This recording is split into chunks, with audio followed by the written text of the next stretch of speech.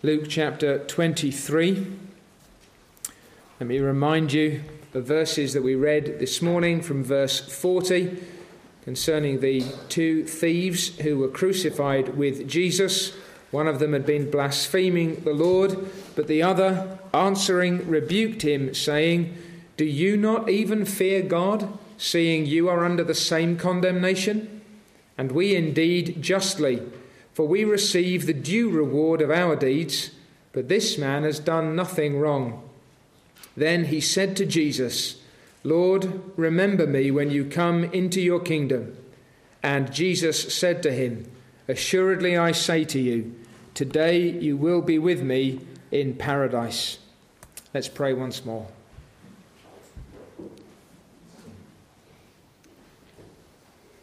O God, by your Spirit, instruct us. Help us to concentrate this evening on your word, to rely this evening upon your Spirit, and to know this night your sweet blessings in our souls. Encourage us, O God, instruct us, challenge us, guide us, that we may learn to do well with the time and the energies afforded to us for the glory and honour of Christ in the earth. For we ask it in his name. Amen.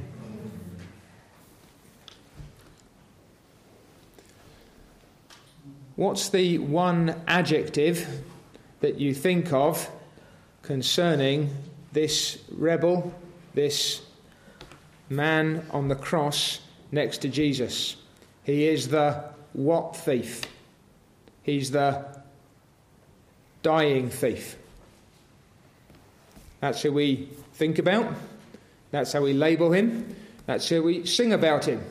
William Cooper, I'm not saying it's his fault, but he has put in our minds and in our memories the dying thief who saw the blood of Jesus Christ and understood the mercy that was flowing toward him. I think because we're so accustomed to considering the dying thief, we actually often forget the living thief. He is still alive when we meet him. Like the Lord Jesus Christ, he has just been put upon a cross at this place, Calvary. And he trusts this Jesus as he's hanging upon the cross. And he serves this Jesus as he is hanging upon the cross. Now, we make no bones about his history. He was clearly a sinful man who had lived a wicked life. We don't know everything that had taken place. There are a number of theories about exactly who he was, what his background might have been, what he might have been engaged in. But somewhere along the line, he's taken those series of wrong turns, and over the course of his life, however long or short it may have been, he has degenerated to a violent criminal. Robbery with violence is his stock in trade. He may even have been a compatriot of Barabbas in those rebellions. And that sinful man comes to the end of his wicked life. And Luke records for us his last moments. He is hanging on a cross now, alongside Jesus of Nazareth. What now? What hope does this man have? Surely this is the end. And it would have been entirely, unless God, by his gracious Spirit, had not begun to work in that man's heart in the very last minutes, or perhaps at best hours of his life. And in those moments, the thief turns to Jesus Christ in faith. Still living, he now begins truly to live. And what next? How is he going to serve? If there were a man in history who might have said, "I don't have time, I don't have energy, and I don't have opportunity," it would have been a man who is staring death in the face, hanging by his hands and his feet on a cross as his lifeblood drains away and he feels the air in his lungs slowly being forced out of his system. If any man might have excused himself from usefulness, it would have been the man who hung upon the cross next to Jesus Christ. But in those few minutes, in those few hours, this man brought forth fruits worthy of repentance. And I want to consider with you just briefly this evening how he trusted and how he served in the few moments that he was given for the honour of Jesus Christ. The first thing you need to notice is that this man honoured Christ openly. He defends his person and character in the face of all the assaults and the insults that are rolling in upon Jesus of Nazareth. Now, he's only one man. The way Luke presents the narrative, and we see a little more in due course. The other gospel writers give us slightly different perspectives. But as Luke sets this forth, he is the only voice that is raised in this context in defence of the Lord Jesus. He answers all the charges that are brought against the Lord. Can you do the same? You're not even hanging on the cross. You've got plenty of breath in your body, most of us, or at least enough. How often do we hear our Lord Christ being slandered? How often do we hear our Saviour blasphemed? How easily have we habituated ourselves, have we accustomed ourselves to shrugging off the kind of casual dismission of Jesus Christ that is typical of the age in which we live? His name taken in vain, his worship mocked and scorned, his character dismissed. Those of you who spend much time on social media, if you look at reels or shorts or pictures, if they're flowing across your screen in any kind of algorithm, you will very quickly come across some words or pictures that are essentially blasphemous. When you go to school, when you go to work, when you talk with your neighbours, Christ is not going to be honoured. And this man, though one amongst many and himself already despised, he took a stand alone for Jesus Christ. He honoured Christ openly. And then further, he justified Christ entirely. He's very specific. This man has done nothing wrong. To some extent at least, he understands the perfections of the Lord Jesus Christ. This is an innocent man, perhaps even more. This is a righteous man. Christ has often been accused. The things that have been levelled against him, the allegations brought against him. Yes, Pilate said, I find nothing wrong in this man. He's done nothing wrong. He's an innocent man. But still they have brought the charges. And in the end he's been condemned nonetheless. And yet this man is now maintaining the same truth. This man has done nothing wrong. And to Christ, and sometimes by extension to his people, all manner of wickednesses are often traced back. Have you ever been in a conversation where someone has basically said something like, well, all wars are religious wars at root, or Christians are responsible for most of the trouble in this world. And by extension, if it weren't for Jesus of Nazareth, the world would be a happier and a better place. This man has done nothing wrong. The thief knew that in those few moments that he had on the cross alongside of Jesus Christ, and he proclaimed his innocence. Honouring Christ openly, he justified Christ entirely. The allegations and the assertions that you bring against this man are false. Do you make that known? Do you take a stand in this way for the Lord Jesus Christ? Not just honouring him openly, but justifying him. He is not who you say he is. He has not done what you claim he has done. His people are not the people you make them out to be. A third thing he does in the time, with the opportunity, with the energies that are available to him, he approached Christ humbly. We're suffering justly, for we receive the due rewards of our deeds. That's a way to honour Jesus Christ. That's a way that all of us can do. No self-righteousness, no self-justification. Not, this man has done nothing wrong, and I'm not as bad as everybody thinks either, but we suffer justly. This is the innocent man. This is the righteous man. I deserve condemnation. We receive the due reward for our deeds. Whatever sufferings I may undergo, whatever pains I face, what other troubles I have to deal with, they are nothing compared to what I deserve as a sinner.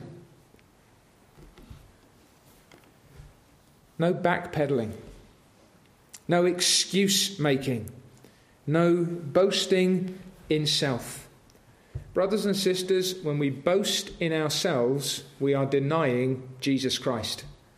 If you're not a sinner, you don't need a saviour. If you're not that bad of a sinner, then you don't need this kind of a saviour. To exalt or elevate ourselves is by definition to diminish or even to dismiss Jesus Christ. We honour him. We testify of his excellencies and our dependence upon him and all that belongs to him when we approach Christ humbly. And then he preached Christ clearly. He witnessed to his companion in crime. One of the criminals who was hanged blasphemed him, saying, "If you are the Christ, save yourself and us." But the other, answering, rebuked him, saying, I like that sequence of verbs. Answering, rebuked, and said, I need to respond to you, and what you're saying is not right, and I have something to say to you. Do you not even fear God, seeing you are under the same condemnation? What might the other thief have turned around and said to him? Me under the same condemnation? Have you looked at yourself recently? It's a bit like Peter, isn't it, on the day of Pentecost? They could have turned round and said to Peter, "You're the man who denied him." But Peter at this point is not confessing his sins, although this man does that. He's dealing with theirs. You're under the same condemnation. You need this man. He doesn't just change his own mind about Jesus Christ. He doesn't just simply draw an inward conclusion and allow it to rest. Once the truth about Jesus Christ has gripped this thief as he lives on the cross, he must speak to others about his Saviour. And you notice how he begins. He tells his fellow sinner about his sin as well as about his Saviour. We are under the same condemnation. You are suffering in the same way, and you and I are suffering justly.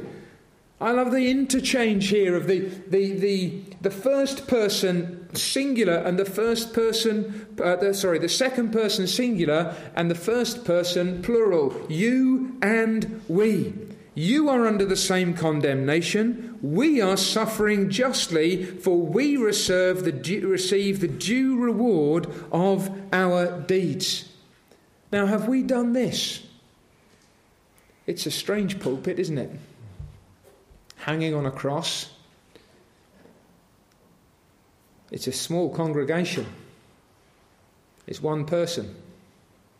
Maybe others are listening in. It's not a very likely candidate, is it? But then the man who's telling him this wasn't a likely candidate, was he? He speaks to somebody he knows. He speaks to somebody like him.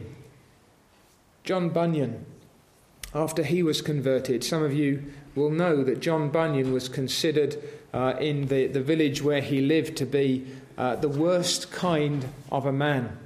In fact, one of the things that really spooked John Bunyan on one occasion was hearing a mother threatening her son that if the son didn't pay attention to his mother, he'd better watch out, or he could end up like that John Bunyan. Bunyan didn't realise he'd become a proverb in the village for a wicked man. What happened when John Bunyan was converted? I have to go back to the people that I led into sin. I need to go back to my old companions. My friends, when you're converted, you've immediately got a mission field on your doorstep. The people that you used to run with, the folks that you used to know, the people with whom you used to have those kinds of relationships. Now, as you grow in grace and in the knowledge of Jesus Christ, you may not keep those relationships for very long. They are likely to turn their back upon you. You will not always find it easy to spend time with them if they continue in a path of wickedness. But there is what you might call that happy moment of opportunity, where you have the chance to speak to them, perhaps one by one. You're under the same condemnation. We ourselves have sinned and deserve this judgment, but this man has done nothing wrong. And you might say, I'm not very well constituted for this. Tonight you probably have more air in your lungs than the thief on the cross. You might say, I don't always find the circumstances very conducive to this. And you do not have nails in your hands and in your feet. He preached Christ clearly. Have I done this as I am able? He worshipped Christ sincerely. We've seen once or twice in the course of Luke's Gospel those moments when Christ talks about the wonderful faith that is found in an unexpected place. Although Luke does not explicitly tell us the same here, and our Lord is saving his breath for some of the particulars that need to be spoken, I think he might have said, I have not often seen such faith. If you were hanging there next to Jesus of Nazareth, do you think you'd have seen a king? That's what we asked this morning, isn't it? The crown of thorns, that's a joke. The sign, the King of the Jews, this one, that's mockery. The body utterly torn apart. The bones now not broken, but out of joint. The face pulped. The head bowed under an agony, not just of the body, but of the soul. And the thief, as he lived, looked at Jesus of Nazareth, called him Lord,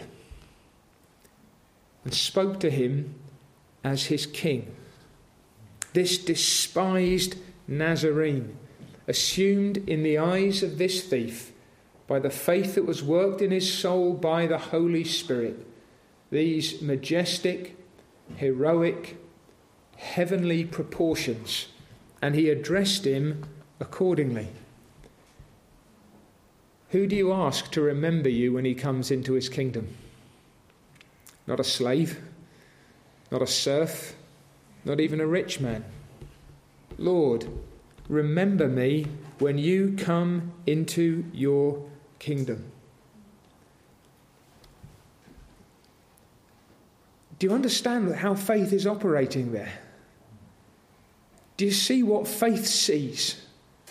The eyes of the flesh see a dying wretch, a despicable criminal. The eyes of the thief, opened by faith, see a king about to inherit his kingdom. And he asks Jesus to deal with him on that basis. He gives him honour. He submits to his authority. He desires his kingdom. My friends, do we honour Christ in the way that the living thief did? Do we esteem him in that way? Have we perhaps, even though we might wish to honour him, or imagine that we're honouring him, though we often keep silent about him? Have we allowed the constant din of this world's assessment to diminish Jesus Christ in our eyes? Do we delight in him as we ought? Do we honour him as we should? Is he altogether lovely to us, and perhaps never lovelier than when we contemplate him suffering and dying on the cross for us? In one sense, there's no higher throne than Christ's cross. There's no greater demonstration of his strength and majesty than when he hangs there for us to save us from our sins. Do we worship him when he is despised? Do we worship him when everyone else seems to think so little of him? Do we worship him when his kingdom seems not to be coming? These are dangerous days for the Church of Jesus Christ. We seem to be on the back foot. For generations, Christians have been seeing Christianity seemingly diminish. There are whole generations of believers who know of nothing better, in some senses, than watching the church slide downhill. Remembering when there were so many people. Remembering when there used to be that kind of power, that kind of unity, that kind of progress. Do we still worship the King in his kingdom? Do we still honour him, even though he is in this way clothed in humiliation? The living thief honoured Christ openly, justified Christ entirely, approached Christ humbly, preached Christ clearly, worshipped Christ sincerely, and confessed Christ publicly. I don't know how much voice he had left. Enough at first to speak across to the thief on the other side. Maybe that Christ is in the middle as the chief of sinners, and then the two on the other side. It may even be that they're in almost a knot, just almost looking at one another. But before that apathetic crowd who looked at Christ without any real feeling, before those sneering rulers of the Jews, before those Romans who were laughing at this King of the Jews, so-called, and with his brother in arms, with his fellow thief, joining in the mockery and scorn in this agony of desperation. This is the one voice that looks at Jesus and asks him, "Lord, will you remember me?" He testifies, he confesses Christ publicly. He pledges his allegiance to him. You understand what a joke this might have seemed?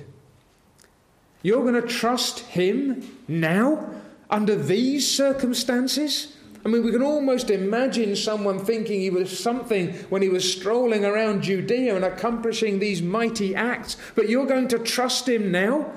You're going to lift your voice now with those few breaths you can still force out of your tortured lungs. You're going to call this man Lord. You're going to deal with him as a king. Yes, I will submit myself to him. I will pledge allegiance to him, despite all your mockery and despite your unbelief. I will call him my Lord here and now. Now, do we do this? Are we ready to do this? You can sing in the building, "I'm not ashamed to own my Lord." And you give the lie when you walk outside, don't you? I say that less by way of accusation, you understand, than by confession. It's all too easy for us to be the great testimony, the great testifier in here, the great witness in here, to sing these robust old hymns of declaration concerning Jesus Christ. But how many of us openly call our Saviour my Lord and my God before the mocking eyes and ears of the world? He confessed Christ publicly. How many people know that you're a Christian? I don't mean how many people have figured out that you go to church on Sunday. That's our usual fudge, isn't it? I go to church. Not quite the same as saying I'm a Christian, is it?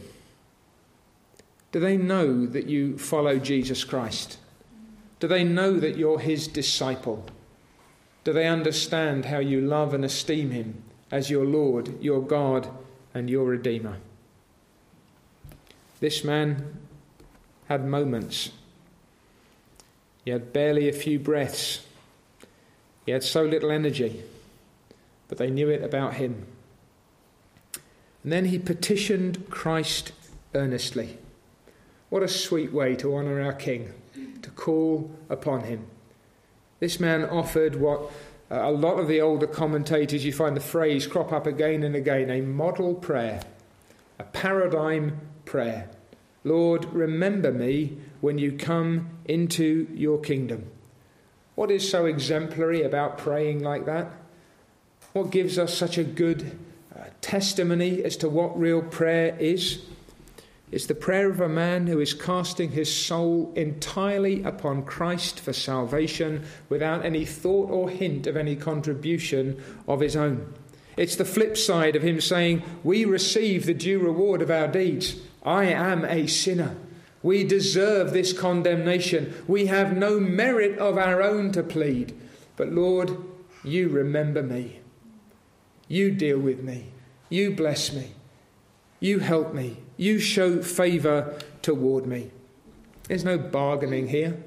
There's no offering, no trade-off, no boast.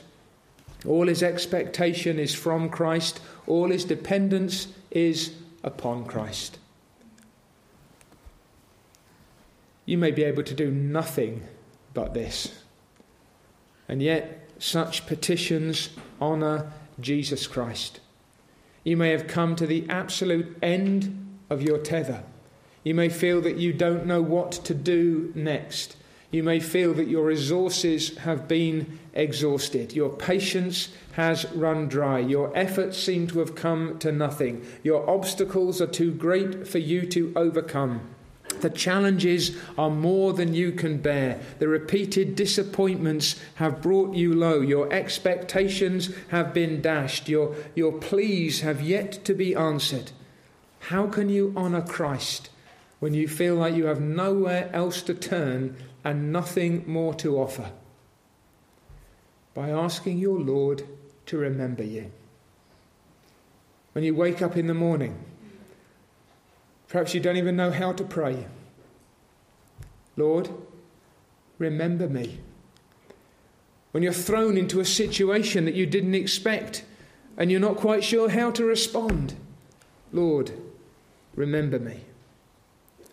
Have you done this as a sinner? And do you do it over and over as a saint? Lord, deal with me not as I deserve, but according to your kingly majesty and mercy. Lord, I believe you are who you've said you are. I believe you do what you have said you will do. I believe you have died as it was promised you would die. I believe you have risen as it was promised you would rise. I believe you are reigning as it is declared you rule. I believe you will come again as has been declared.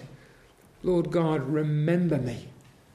Now that you're in your kingdom, your perspective in time may be different, but your spirit may be a precise echo of that of the living, trusting, and serving thief. He trusted Christ wholly. This isn't desperation. This isn't the last roll of the dice. This is confidence.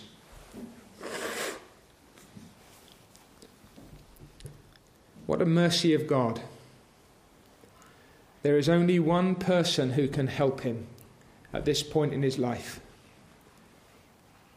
And it so happens that he is dying on the tree next to him.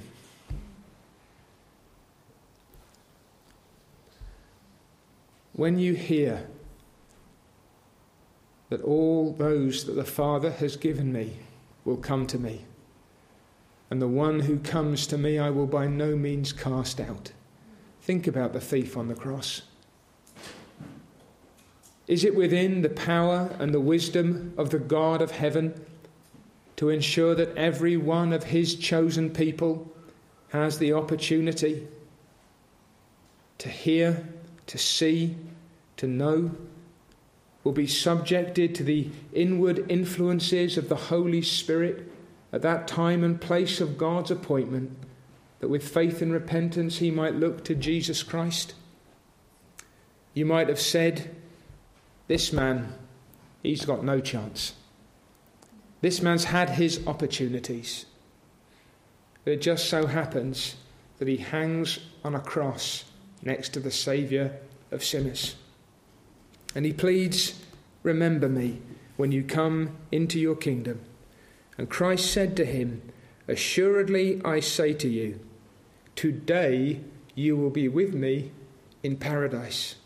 And faith receives the promise of Jesus just as readily as faith sought the blessing of Jesus. You see, you need faith not just to ask Christ to save you, you need faith to believe that he actually will. That's what saving faith is. It takes Christ in his entirety for you in all your need. It trusts the word of God. It takes Jesus Christ at his word. You might almost have said it might have been easier for the man to believe if Jesus hadn't said, today you will be with me in paradise. That's almost as hard to calculate as the fact that he's saying in the first place, Lord, remember me when you come into your kingdom. Today. Today. I'm telling you, today you will be with me in paradise.